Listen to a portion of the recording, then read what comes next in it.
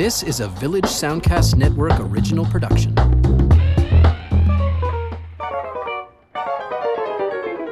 Hello, and welcome to another episode of Lends Me Your Ears. This is a film podcast where we tend to look at new movies in cinemas and then compare them with older films in the same genre or connected to director, filmmaker, writer, actor.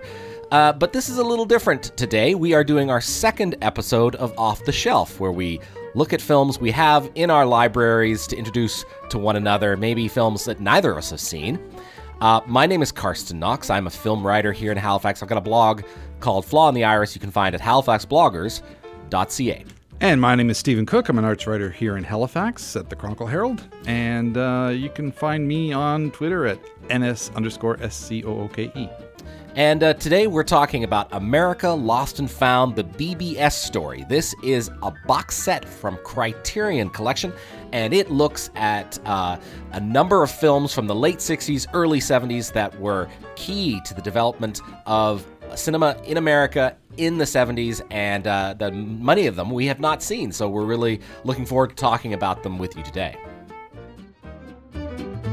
Welcome back to Lends Me Your Ears, and as Karsten mentioned at the top of the show, normally we take a look at a new film in theaters and then connect it to other titles of a similar genre or star, director, or what have you, and tightly weave together the cinematic universe. But we're tired of playing by the rules and being hassled by the man. Even if we are the man. Even if we are the man. This episode is actually kind of a sequel to something we call Off the Shelf, where, of course, Karsten and I both collect a lot of stuff in physical media still. And there's a number of things you can't get any other way unless you resort to devious means. And so, of course, as a result, Karsten has stuff on his shelves that I've never seen, and I have stuff on my shelf that he's never seen. But this week we picked a box set from Criterion where there was stuff that we both needed to investigate from So we actually owned the same box set, but there were titles in it that I was more familiar with than Karsten and vice versa. And so we thought it'd be fun to kind of finally get our money's worth out of this thing. Did you get it during one of the sales? Because that's what happened to Probably. me. Yeah. I mean, generally with a Criterion Collection box set, it's best to wait for either Criterion itself or a certain major online book and other stuff retailer that shall remain nameless. An American one, not the big A, but another one. To have it's sort of biannual half price sale.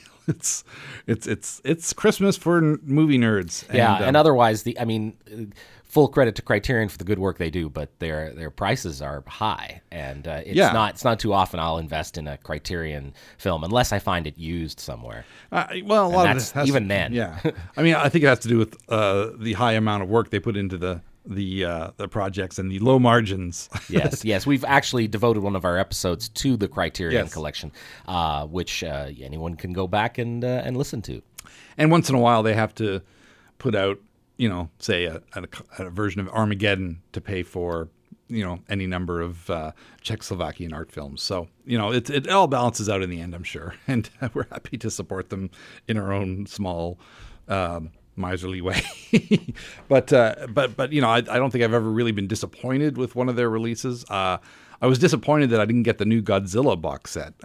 It's not too late, is it? It's not too late, but in the last half price sale, my order got canceled due to demand. So. Oh, bummer. Yeah, so even though it was still available, they just weren't going to order any new ones. Yeah, I mean, that is really steep. We were talking about a lot, like more than, I don't know how many movies are in that set, but it's large.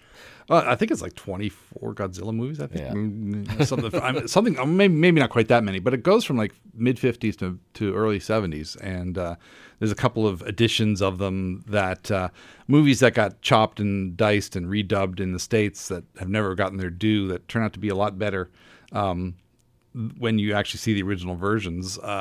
King Kong versus Godzilla, for example, is I actually saw it on the Great Money Movie when I was a kid out of Bangor, Maine, and the dubbing was so bad it made my eyes water because it was just so bad, and the plot made no sense. As it turns out, if you watch it in its original uncut and Japanese language version, there's a lot of satire of the meat. There's actually a lot more going on in that film than just two giant monsters slugging it out, and which is often the case with many of those films. So that's why they were giving them their due in that box set. That's cool. Well, and at some point, hopefully we'll get that box set, and then we can talk about it. Exactly. So one of us yes, will. Exactly. But I mean, I think as the whole physical media thing starts to dwindle, it's special projects like this that will still get people to shell out if you give them that value added thing. And they've done stuff. They did a recent Bergman set, which was quite impressive in its scope, and it had a lot of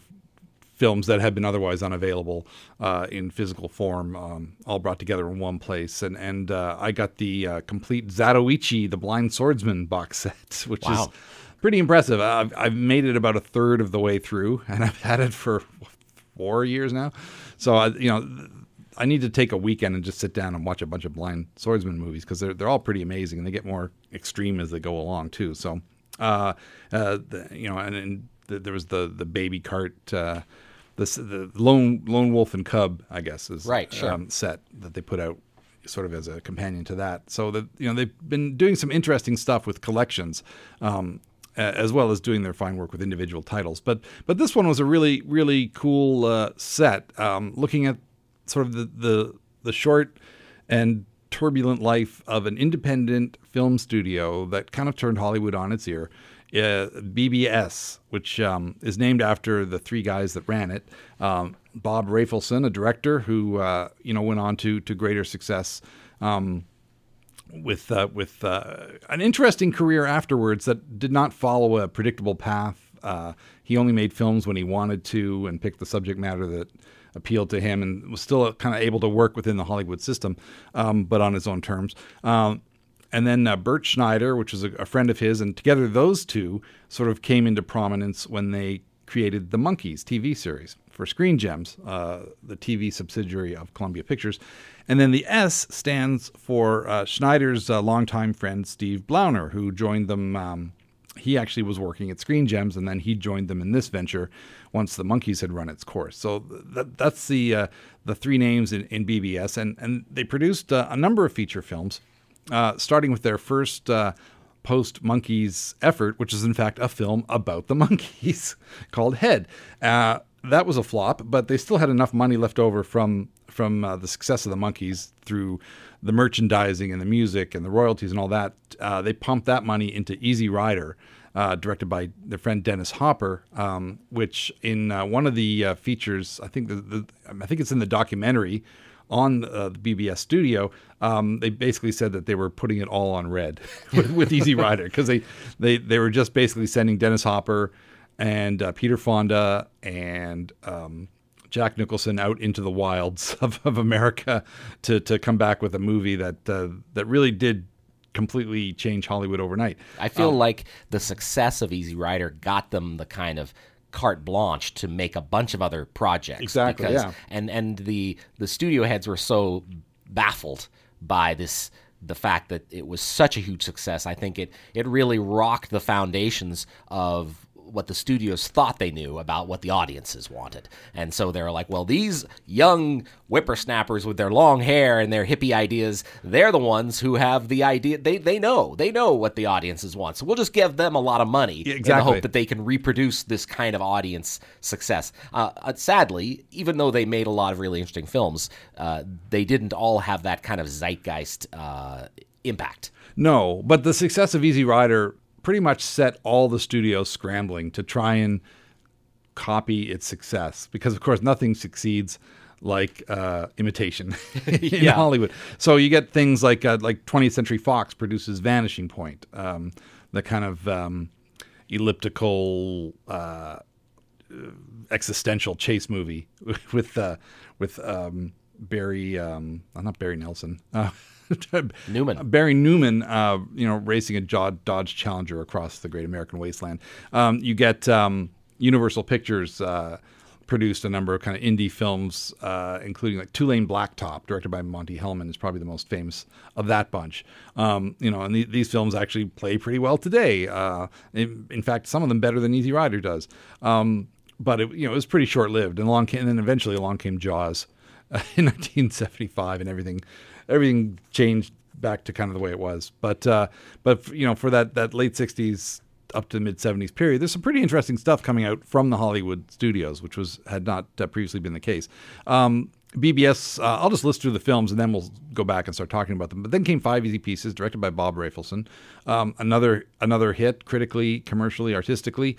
And then they went into the weeds a bit. They funded some not vanity projects, but some interesting films that didn't catch on with audiences. One was Drive, He Said, which is, I think, the first film directed by Jack Nicholson, who does not appear in the film. I think he's spotted in one scene. They went and filmed a campus riot in Eugene, Oregon, where they were filming, and he can be spotted in the chaos of the filming of that scene. But he decided to stay behind the camera, and the leads went to a couple of young unknown actors, and then Bruce Dern as a basketball coach. A Safe Place, directed by Henry Jaglom, a very dreamlike and fragmented narrative about a woman who's having a breakdown. And then they kind of finish off on a more positive note with The Last Picture Show, which is directed by Peter Bogdanovich. It's a little different. It was filmed in Texas. It's a little bit outside of the BBS kind of realm in a sense, because it's really Bogdanovich's show all the way. They just were basically backing it. It doesn't have the same kind of feel. It's got a more nostalgic feel, and it's also kind of a masterpiece. So, it was another feather in the cap for BBS. And then The King of Marvin Gardens, which was not a success, but is a film that I find it plays pretty well today. We watched it just last night, actually, before taping this morning, here at the luxurious CKDU studios, and that was one that is one of those films I've always been meaning to get to. I feel like I'd read a ton about it. I feel like I kind of knew it anyway, but it was nice to actually just sit down and watch it from stem to stern and really take it in. And again, directed by Rafelson, starring Bruce Dern and Jack Nicholson, BBS old friends, as two brothers with a fairly fractious relationship. Yeah. And it's all set against the background of decaying Atlantic City. And we'll talk about that later in the show. Yeah, it's one of my favorites, and I'll tell you how I discovered it in high school, because I became really interested in Jack Nicholson's career. And I went back visited video stores looking for VHS of films that he acted in, and found my way back into the early 70s and late 60s. And interestingly, Nicholson and Rafelson were buddies. Nicholson called Rafelson Curly. Nicholson seemed to have a nickname for pretty much everybody he worked with. But he had been, at that time, struggling as a character actor in exploitation films. He was in the original Little Shop of Horrors, but he was in his early 30s, I guess, in the late 60s. So he decided, he was sort of thinking, I'm probably going to be a writer or director.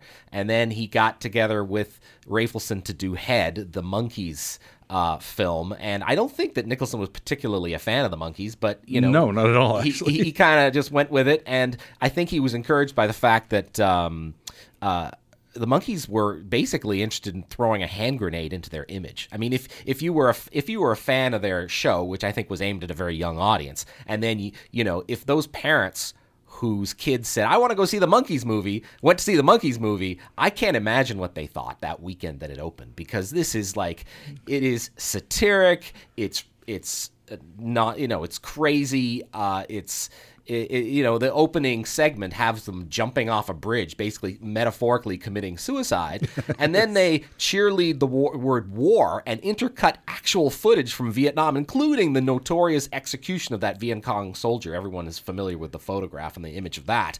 But it is, I can't imagine what kids must have thought, and parents, they must have been outraged. Yeah, it was the fact that there's actual footage of an execution in the middle of this film about a pop group that had initially been aimed at preteens is just, it boggles the mind. You just try to imagine that happening with One Direction or something like that. Even the Spice Girls. Spice Girls had a movie in the late 90s. Can you imagine if they had chosen to do that? Well, at least Spice World is kind of a satire, but no, there's no snuff footage in Spice World. I regret to say, but yeah, I mean, Nicholson had been kind of kicking around Hollywood. He'd been involved with Roger Corman on one level or another.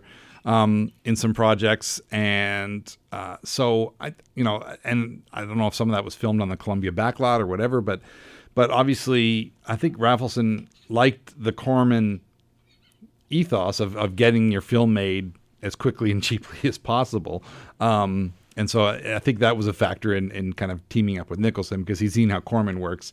And they thought, well, if you have a good script to begin with, and you can just like push ahead and get this done. And because Head, it's funny, I learning about Head, I realized it was filmed in a fairly short time, which is funny to me because it just seems so expansive with all the different settings and all the cutting.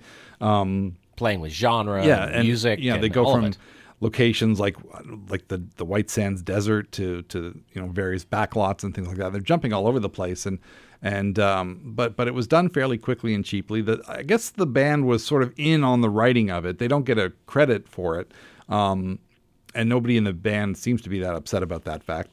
But I think that they basically patched it together over a weekend in Ojai, California, possibly under the influence of something or other. And that's kind of what you get. It is very trippy. It is very surreal. If you watch some of the Monkees episodes, they incorporate some of the sets and ideas from the show, but then they completely tear it apart with all these crazy celebrity cameos. Annette Funicello shows up at one point. Victor Mature. I mean, Victor Mature. They probably could get him pretty cheaply, though. I think his star luster by the late 60s is pretty much done. And apparently he knew they were kind of not making fun of his image, but he seemed to be good-natured about the way he was being utilized in the film. He's kind of he's like this towering figure. I don't know if he's meant to represent old Hollywood, and the Monkees are like the youth going up against the old establishment or what. I mean, you can read so much into this. I think ultimately it's really meant to be nonsense, but it is fun to kind of watch it and play around with all the different meanings. You got character actor Timothy Carey, who worked with, he's in a couple of Kubrick films, including Paths of Glory, and then he shows up in Beach Party movies. Possibly one of the strangest careers in Hollywood, so it only makes sense that he'd be in Head. He shows up as kind of a weird Western villain who just gets more and more absurd as the film goes along. And the Monkees, Davy Jones, Mike Nesmith, Peter Tork, and Mickey Dolenz seem to be in on the joke. Like in later years, they'd kind of be a little derisive, I think, when talking about the movie, because it wasn't a commercial success. Considering how they had an anti-marketing campaign that didn't show, there are posters and trailers and TV ads that don't even mention the Monkees. So it's, they kind of defied you to go see this movie in a way. And so people stayed away in droves for the most part. But it's very colorful. It's very funny. It's very fast moving. There's lots of surprises. I love the fact that at one point Mickey Dolenz, he's trapped. He's wandering in the desert and he comes across a Coca-Cola machine, but it's empty. And then just by chance, an Italian tank battalion comes along and he gets the tank and blows up the Coca-Cola machine. And then also, they shoot up a Coca-Cola machine in Dr. Strangelove. And both of those films were produced by Columbia Pictures, which at some point in the 70s was partly either in whole or part bought out by Coca-Cola. So I don't know. I found that, I guess they weren't too happy about having one of their machines blown up in a couple of their films. So I don't know if that was revenge or something, but yeah, for a while there, Columbia Pictures was owned, it was a Coca-Cola company. So I find that kind of amusing. But I want to mention that there's a lot of course, additional documentary footage in this box set on many of these discs. Oh yeah, it's well put together. It's really great to be able to hear about, interviews with all the creatives who are still around about what they were up to at the time. At one point, Bob Rafelson says they had this whole plan that for marketing Easy Rider, they were going to say, from the people who gave you Head. But unfortunately, Head didn't do very well, so they couldn't use that as a springboard to market this other movie. They were wise enough to know that wouldn't be the best approach. But Head is amazing. It's a deconstruction of pop music that I think has aged. It plays better now than it would have in the 60s. I remember seeing it. I saw it at Wormwood. Somehow Wormwood's got a 35 millimeter print of it when they were back in the Khyber building, and they showed it. I don't know if it was like they were doing a series of cult films or what it was, but so it was a beautiful print. Obviously it's not a film that gets run a whole lot, so it was a gorgeous looking copy of the film. I'd only seen a couple of the episodes of the show at that point, so I wasn't really 100% sure what to expect. I'd read a little bit about the movie, but mostly I'd read that it's kind of a bomb and kind of nonsensical. And I went and I was blown away by this movie because I kind of got exactly what they were doing. In a way that the Beatles only kind of wished they could have done. Because John Lennon used to joke about making the Beatles implode in some spectacular way instead of going out with a whimper, which is kind of what they did. But if you watch the later episodes of the show, the last few episodes of the Monkees TV show are kind of pointing the direction towards this. And in fact, there's one with like Frank Zappa comes on as a guest star, and they play a musical piece. Him and Nesmith destroy a car in B flat or something like that. And then they have like Tim Buckley, the folk artist, comes on and sings "Song to the Siren," an artist that probably nobody in their viewing audience would have heard of. And they put him front and center on an episode of the Monkees. And then the very last episode is called "The Frodis Caper." I think it's directed by Dolenz. I could be wrong. I think it's directed by one of them anyway. And it's just complete mayhem, just making fun of television and how it makes you kind of a mindless zombie. So, and Frodis was their code word for weed. Exactly. So that was the in joke, and so that leads into Head very well. But the movie, it has some great musical numbers that presage. I mean, the Monkees TV show already kind of presaged the music video era, but Head takes it over the top with much better produced sequences and pretty trippy songs. Not too much to say about Easy Rider. I mean, everyone knows this is probably maybe the best known zeitgeist film from this box set. I've seen it a few times. I really enjoy the music from it still. In some ways, it's so dated because they were because of when it was made and how it was made. But it was such a success that it was so effective and I watching it again, I realized that it does have some pretty clear ideas about the way America was run at the time. When Jack Nicholson, who became kind of a star as a result of the film, shows up as a supporting character, George Hansen, the kind of straight guy who gets swept up in the excitement of Captain America and Billy, the two characters driving across the country. He says he can get them out of trouble provided they haven't killed anybody, at least not anybody white. And that struck me today as being like, oh, right, they knew what America looked like at the time. And I think the message of the movie is that freedom, that the whole thing is talking about freedom. I mean, they start by selling cocaine, but that comes at a huge price paid by those who want to change things. It's actually kind of pessimistic about the possibility of this kind of freedom, the outlaw kind. It's so in that way, it's a Western. It's both an ode to the 60s as well as an epitaph for the spirit of the 60s in some ways. Yeah, I think they even show them driving through Monument Valley at one point, which is a nod to obviously all those great John Ford westerns, but they're also thumbing their nose at Hollywood and classic Hollywood in a way, which of course there was a huge hit at Cannes Film Festival, and that's really what got the steamroller going for Easy Rider. I think it cost like $700,000 and wound up making like 100 times its profit back or something like that. But that fueled the fire for the films that followed. And we're really rolling through these. So we'll come back and talk about where BBS went next with 5 Easy Pieces. So you're listening to Lends Me Your Ears, the film podcast, and we're talking about a box set called America Lost and Found, the BBS story, a group of films made in the late 60s and early 70s. We're going to start with, on this segment, talking about 5 Easy Pieces, and we're also, I think, going to talk about Drive, He Said, and A Safe Place. 5 Easy Pieces is... I think still The King of Marvin Gardens is probably my favorite of these films that we're talking about, but 5 Easy Pieces is close. It's directed by Rob Rafelson, written by Rafelson and Carol Eastman, and cinematography by Laszlo Kovacs, or Kovacs. Now, when I was a teenager, and I mentioned going through Nicholson's movies, this film really made an impact on me. It's about Bobby Eroica Dupia. He's a guy who walked away from privilege to be a redneck in oil fields. He has a very loose relationship with commitment. He's competitive. He has no patience. And he's kind of an ass to the people around him. He thinks he's smarter than the next guy. And, you kind of wonder why one would identify with him so much as a teenager. I think looking back at his character, I really related to him. But it was those kind of teenage kind of struggle between what I felt like I wanted to be and should be, and then rebelling against that, and all of those kind of complicated feelings that any teenager has. And I think this is kind of like a Catcher in the Rye kind of a movie. You took the words out of my mouth. Like if you seeing it now, I can have a lot more perspective. But especially seeing what a pain this guy is and how nasty he is, especially to the Karen Black character.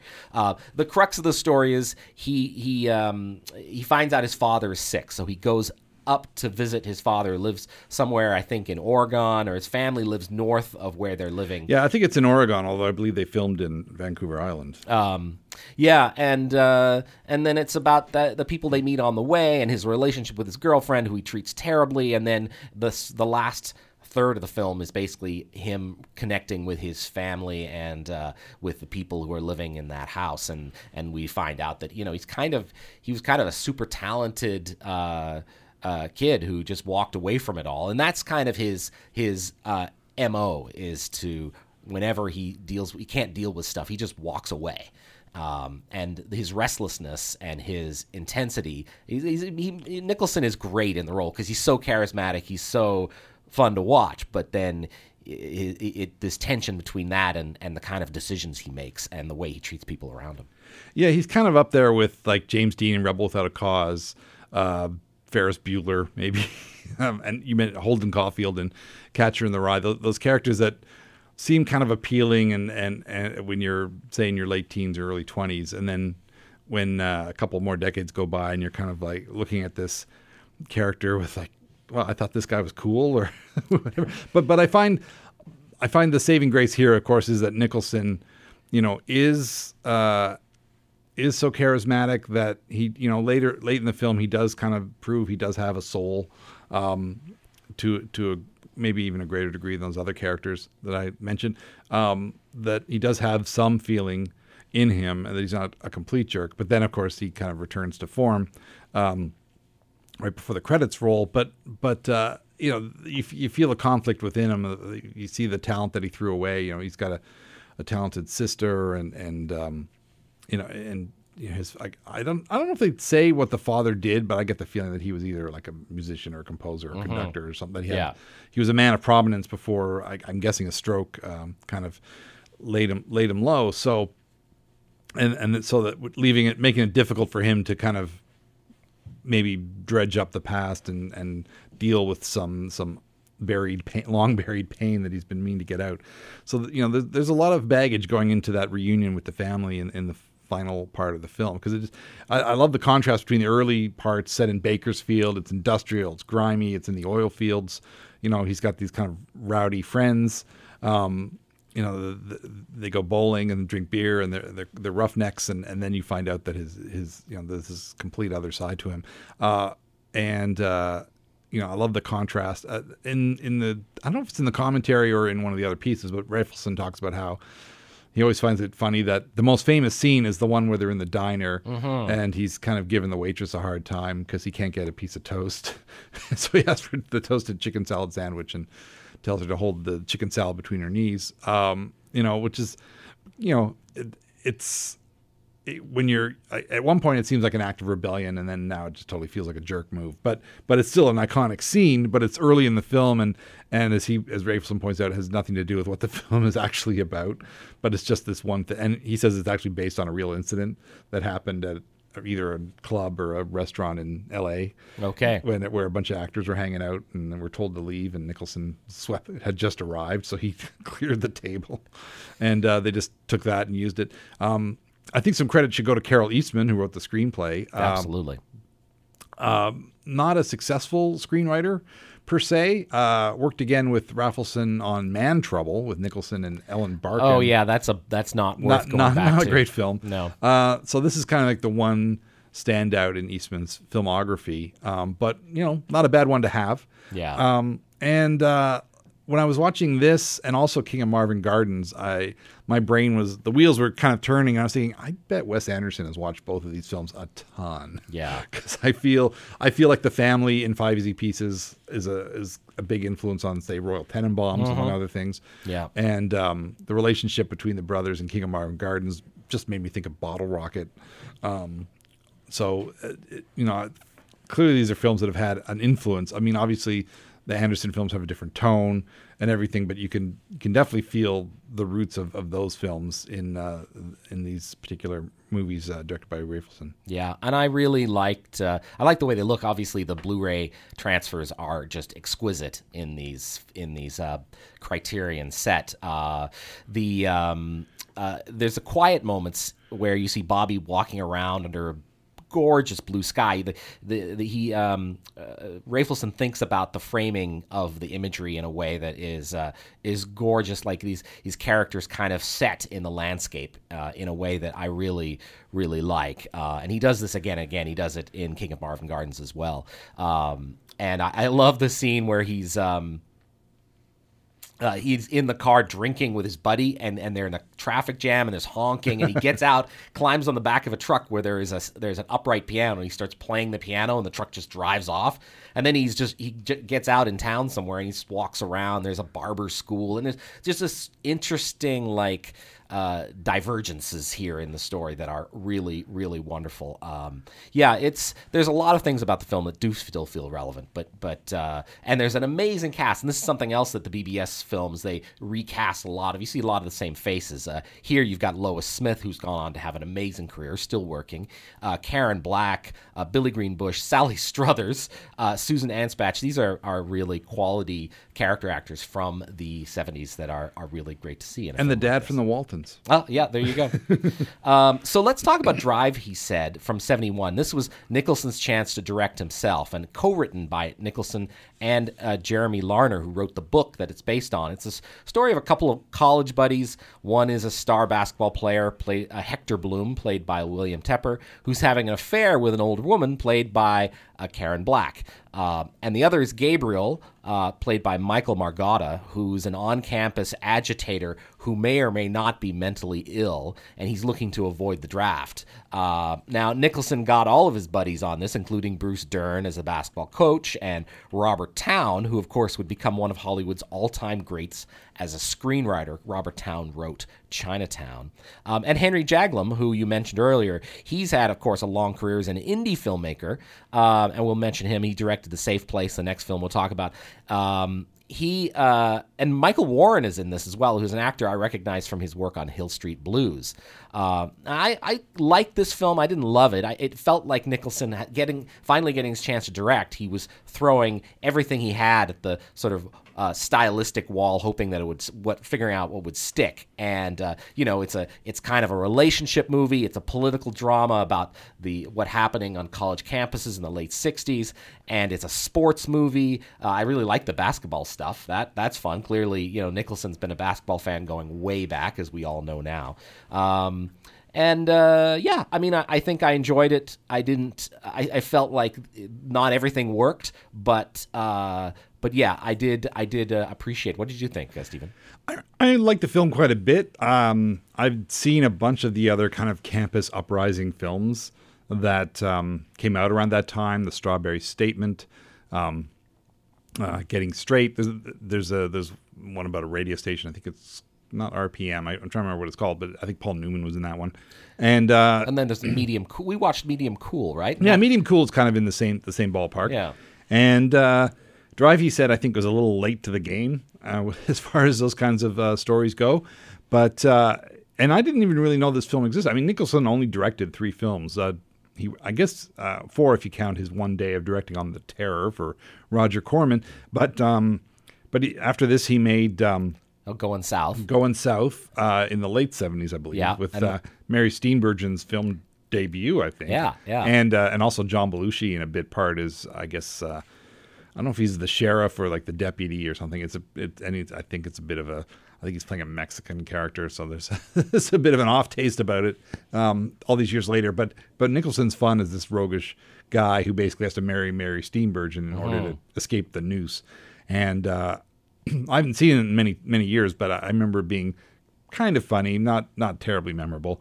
and then the Two Jakes, Right. which I think had to step in and direct. I can't remember who was originally Yeah. supposed to do that. Maybe it was Robert Towne or I think so. Yeah, it was a troubled production. As a sequel to a classic film, it's actually worth going back to watch. And maybe one day we'll do a Nicholson retrospective and watch some of those movies. Yeah, there's certainly a lot of other films we can return to. But I didn't even know this film existed until I saw a poster for it. I was at like a classic film fest. I was going through some posters, and I saw a poster for Drive, he said, with the image of Tepper holding up an orange, so he's covering his face with either an orange or a grapefruit, and then you see his big afro sort of sticking out behind it. And it said a film by Jack Nicholson. I'm like, what the heck is this, and why have I never heard of it? And it never came out on VHS as far as I know. And I think this is the first time anyone's really had a chance to have a look at it. And I don't know if that's because there are music rights involved or Nicholson just didn't care enough about it to try and push for it getting a release. And it probably wouldn't have done very well as a standalone. So a box set like this is perfect for a film like Drive, he said, and a safe place to kind of find their niche. And Criterion probably wanted to do something with those films, but didn't feel like they could put them out individually. So this is perfect. It is a product of its time. Some of the acting, especially by the two male leads of the college students, it's a bit raw. I don't think either of them are really professional actors. Tepper, who's the main character, I think he goes on to do a bunch of television after this. Margada, I don't think does a whole lot. He plays Gabriel the Radical, who basically, I think he's trying to pretend he's insane to get out of the draft. Yeah, but then he actually blows a gasket. He seems to. Yeah, it's one of those. It's a catch-22 kind of story, I guess. Exactly. Yeah. So, but of course, that film had already come out. So I think elements of this were just all too familiar by the time this movie came out, and I think it didn't do well at Cannes at all. I don't think, and really did not receive much of a reception upon its release, whatever kind of release it got. I don't imagine Columbia put a big push into this title. I mean, Nicholson was becoming a big name at this point, but not that big as he would later become. So, and the same kind of goes for A Safe Place, the Henry Jaglom film, which got a horrible reception. Yeah. Pretty much everywhere it went. So, I mean, it's probably my least favorite of these ones we're watching. I'm glad to have seen it, just as to sort of compare it with the other films, but it does not hold up too well. I think, and Jaglom would go on to make better films. I still think his work is kind of an acquired taste. He's a very idiosyncratic filmmaker with a very specific kind of style. He often puts himself into his films, which not everyone loves. But this film is based on a play that he did off Broadway, and I guess it's been revived since the film was made. I'm trying to imagine this as a play. I don't know. Yeah. I can't even think, because it's basically the story of a woman played by Tuesday Weld, who changes names throughout the course of the film. I think at one point she's Susan, but then she becomes Noah, Yeah. and there's a lot of Noah's Ark references, and she's clearly having some sort of mental breakdown over the course of the film, and so it has this very fractured, time jumping kind of storyline where at some point she's in therapy, but there's all these, I don't know if they're flashbacks, but the film constantly cuts to her wandering around Central Park with Orson Welles, Right. and I don't know if he's like an imaginary figure. He's always doing magic tricks and talking about the animals in the zoo, leading to all the Noah allusions, and sometimes he's speaking with a Yiddish accent for comic effect, I guess. Yeah, and sometimes, his accent was a little unplaceable for me, but yeah, that's probably what it is. And a lot of it feels fairly improvised and off the cuff, and in that regard, some of it feels fresh. Tuesday Weld is great. I mean, she holds her own with the part and with what she has to do in the film, but there's some cutesy end of the 60s kind of aspects about it that don't hold up terribly well. Yeah. A lot of the therapy stuff and so on. But Tuesday Weld is great. It's worth seeing for her. The Orson Welles stuff is fun. It's fun to see him do his magic act. He clearly enjoyed doing that stuff. And he seems to be having fun in that role. He's perspiring a lot. I noticed that in the close-ups on the Blu-ray. You're like, whoa, dude, someone mop his brow. Very hot day in Central Park. Yeah. I think all of his stuff was probably filmed in a day. I'm not sure. And Nicholson shows up in the film. I guess he didn't want to be in the film. And because at that point, I think his salary, after 5 Easy Pieces, his salary had gone up considerably. And Jaglom couldn't afford to pay him, but Nicholson said he needed a new color TV, so that was the deal they made. And he shows up. Basically, what we have is he plays a former lover of Susan / Noah, who, she's clearly carrying a torch for, and he's fond of her, but he's also kind of unreliable. He's much more romantic. She's much more attracted to him. And then there's a guy, Philip Proctor, shows up. He's infatuated with her. He comes from a wealthy family. He's fairly stable, but I guess fairly boring as far as she's concerned. And she kind of tolerates him, but eventually just treats him horribly and, gives him the boot when Nicholson reappears in her life. So that's kind of it. There isn't a whole lot of story going on. It's just watching her go into this kind of spiral, and nobody can seem to help her. Yeah.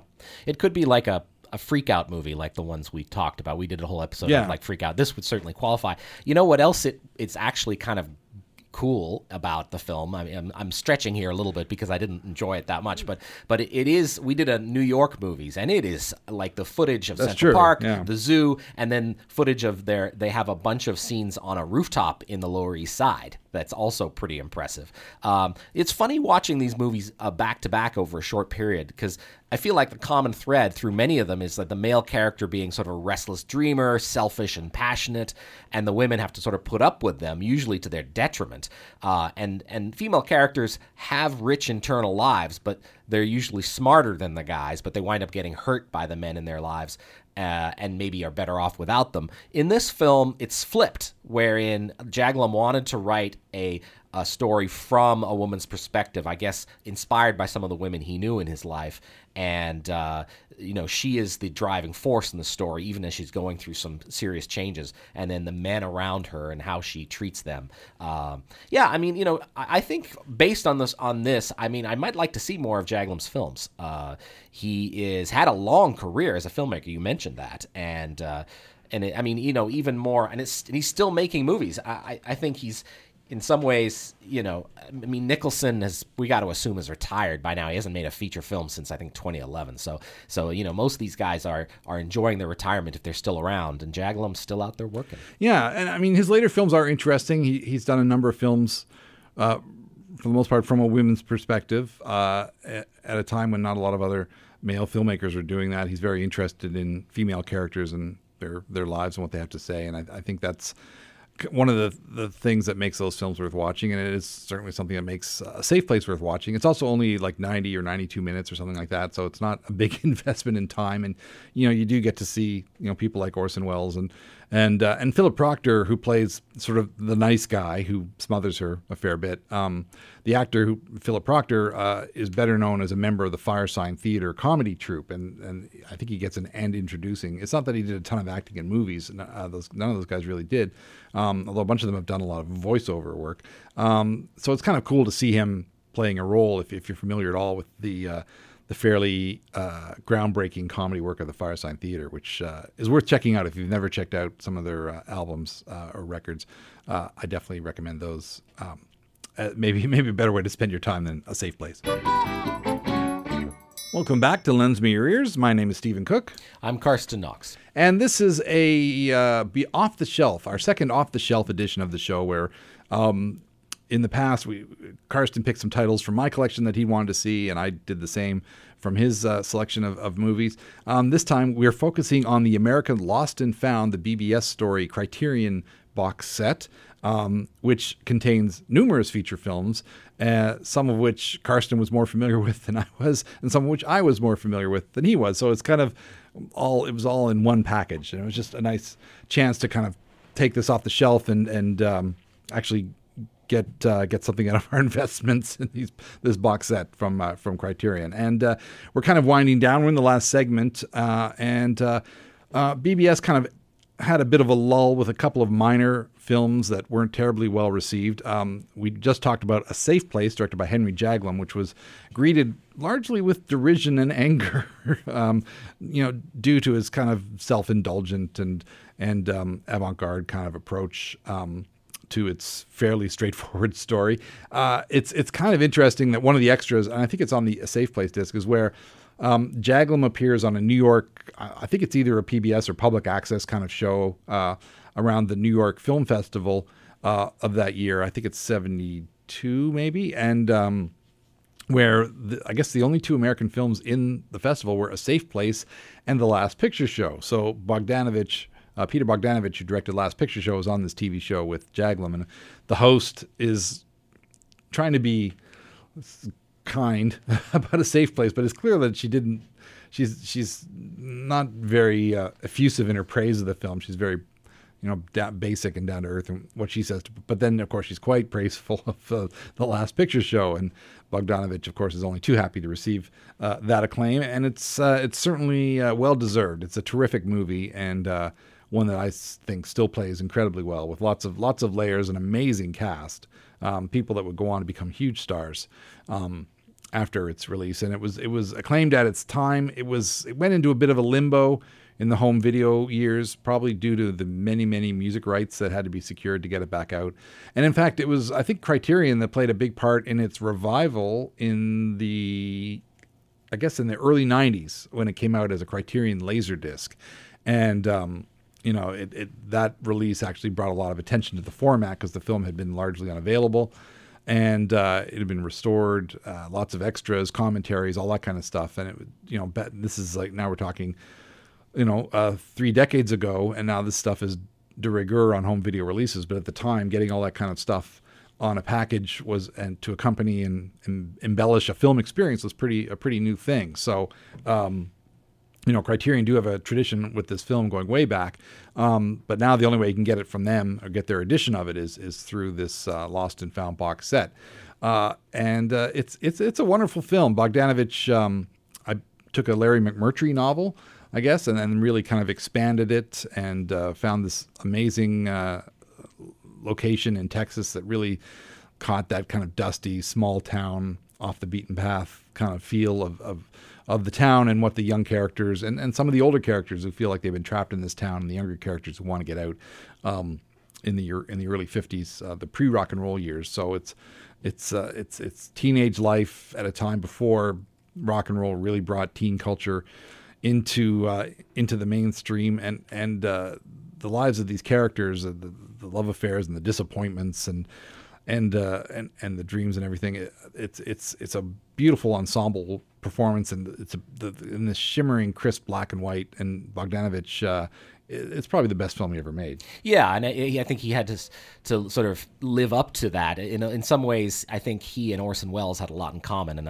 of course they've been connected later as well. But it was great watching this movie again, and I really appreciated that this came out in 1971, and the kind of seriousness with which it treats teenage life and adult life and the sex and the nudity. I mean, all of it feels very, very modern, very mature, and also sort of tragic. Like it is the kind of the model of the dramatic coming of age tragedy in the cinematic trail from Rebel Without a Cause. This is the next stop, and then you could go on to things like The River's Edge, in terms of like that kind of isolation and sadness at the core of some American stories. And it's got a great cast. Jeff Bridges, Sybil Shepherd, Timothy Bottoms. These are all actors who went on to great careers. So Ben Johnson, who won an Academy Award for his part in this. Cloris Leachman. These are all people who Eileen Brennan and Ellen Burstyn, they're all really well cast and do great things with their roles. Now, with the time that we have left, maybe we should move on. And speaking of Ellen Burstyn, to the final film in the box set, which we watched last night. You mentioned The King of Marvin Gardens from 1972, which is my favorite in this group of films. And I love that it stars Nicholson in maybe one of his most un-Nicholson-like parts, where he is playing entirely against type. This and maybe About Schmidt are ones I think about in terms of him dialing down his natural sort of exuberance and charisma. Here he's David Stabler. He's a bespectacled radio jock living in Philadelphia, working the late night shift, 3 a.m. storytelling. It's amazing that someone could have a job like that, thinking about it now. He lives in a big house with his grandfather, and his brother, Bruce Dern, is the extroverted fast talker who wants to be a wheeler dealer, a business wizard. Jason is in jail in Atlantic City in the off season. He gets out he invites David to come and see him, and they're staying in a large hotel room. And Jason has this dream of a real estate deal on an island in Hawaii to build a casino and a resort. He doesn't have much money himself, but he knows a few people, including a sort of a gangster businessman played by Scatman Crothers, who might be able to finance this resort dream. And so basically it's the two of them, the two brothers, and two women, Sally, played by Ellen Burstyn, who's pushing 40, and Jessica, played by Julianne Robinson, an actress who had a very short career, sadly, cut short due to, she died at 24, I believe. Yeah. She's in her early 20s, and both these women are sort of with Jason, as Jessica explains. That's the Julianne Robinson character. They're a package deal. So yeah, it's not a film with a lot of forward momentum, but it's mostly just the four of them goofing around on the beach, in the hotel, and around this slightly depressed Atlantic City sites in the wintertime, as they wait for the opportunity to come forward. And Jason constantly sort of like he's so he wants this so badly, and he needs the support of the people around him, and they're kind of drawn into his personal gravity. But we all know people like this, people who are big dreamers and who talk a good game, but nothing ever seems to quite work out for them. Yeah, it's a great Dern performance. I mean, it's amazing that Rafelson was able to convince Nicholson to kind of not be subservient, but kind of put his character on kind of a slightly lower plane than Dern, who's a real whirlwind throughout this film. And it's a shame that the film is not better known because of, Dern's getting some acclaim now. He was in Once Upon a Time in Hollywood, playing the owner of the ranch, right? Where the Manson family was camping out, and Laura Dern, of course, won an Oscar for Marriage Story, and she gave appropriate props to her dad and her mom for Diane Ladd, who was there, exactly, for paving the way. Dern has had this career of he started off, I think, showing up in like biker films and so on, and is known for playing kind of, and Silent Running is another great starring role for him. The early 70s sci-fi classic about the ecology and preserving nature, because we screwed it up on Earth so bad we have to send the remaining plants into space. And Dern is the guy who's in charge of taking care of what's left of Earth's greenery. He just plays. He's just like the king of playing loners and weirdos, and here he plays, a super self-confident dreamer whose reach extends his grasp in a major way, and the way he sucks his brother back. They haven't talked in 18 months, and he basically calls him up to bail him out of jail, and then he can lay this new scheme on him, involving Japanese investors and getting an island off the coast of Hawaii, and it's just a whirlwind whenever he's on screen. The film does have kind of a low key feel about it, but he injects so much energy into every scene that he's in. I think it balances everything out. Yeah. I think I mentioned this last night, but it kind of reminds me of Bottle Rocket in a way, like the way that Owen Wilson. Owen Wilson. Yeah. I wanted to say Nielsen for some stupid reason. Yes, Owen Wilson's character is always like scheming and planning, and right. I felt like he's like a direct descendant of Bruce Dern's character here. Plus there's that whole brother thing, which is a running theme through those Anderson films. Yeah. And the setting of Atlantic City, I actually watched Louis Malle's Atlantic City with Burt Lancaster and Susan Sarandon not too long ago, and I love returning to that setting in this film. I think that film takes place like a decade later, but they're great companion pieces. I think there's a copy of Atlantic City at the Halifax Library if you want to check it out. It's a terrific film. But this film, shows that the decline of Atlantic City was a long, slow, painful process, and we kind of see it in full swing here as well. Yeah. And you know what? It's one of the things I really liked about it is the way Rafelson directs. He talked about in the extra stuff here on the disc about how he locked down the camera for all the exterior stuff in Atlantic City. So he's having a lot of characters and things moving in the frame to keep it interesting because he makes sure the camera doesn't move on all the exterior stuff. Again, he said he sort of connected it with the Monopoly board game, and then the camera moves a lot more in the interior scenes, and it's a film I love revisiting. Every time I see it, I see something new, and I appreciate something different. And I think full marks, especially to Ellen Burstyn.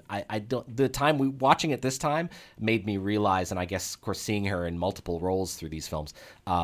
Seeing her again remind me what a huge talent she is, and she's still working, still doing great stuff.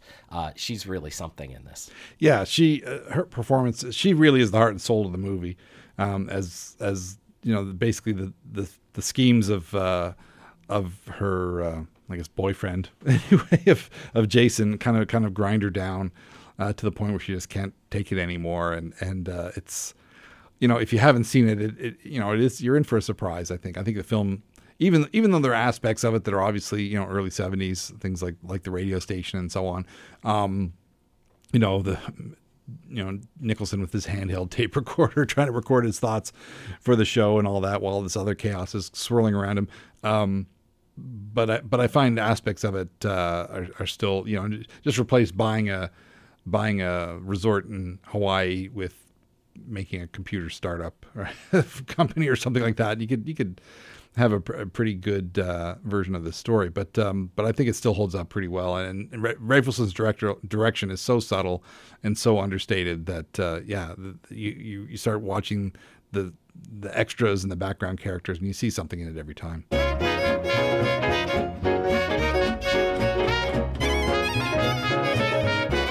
Well, that wraps it up for this edition of Lends Me Your Ears. It's been a lot of fun revisiting the films of the BBS studio, the filmmakers who brought us Head and Easy Rider, 5 Easy Pieces. It's actually gave us Head. Yeah, sorry. Hey, it's a bad joke, but it still kind of works. That's not as bad as my joke when the door knocked and Ellen burst in. Oh, ooh, yeah. See, that was even worse. I can feel my teeth ache. If you can get a chance to see any of these films, either in the box set or separately, I highly recommend it. Head got a second release on Blu-ray in a complete Monkeys TV shows box set with even more extras than are on here, if you can believe that. So either you can track it down there or here.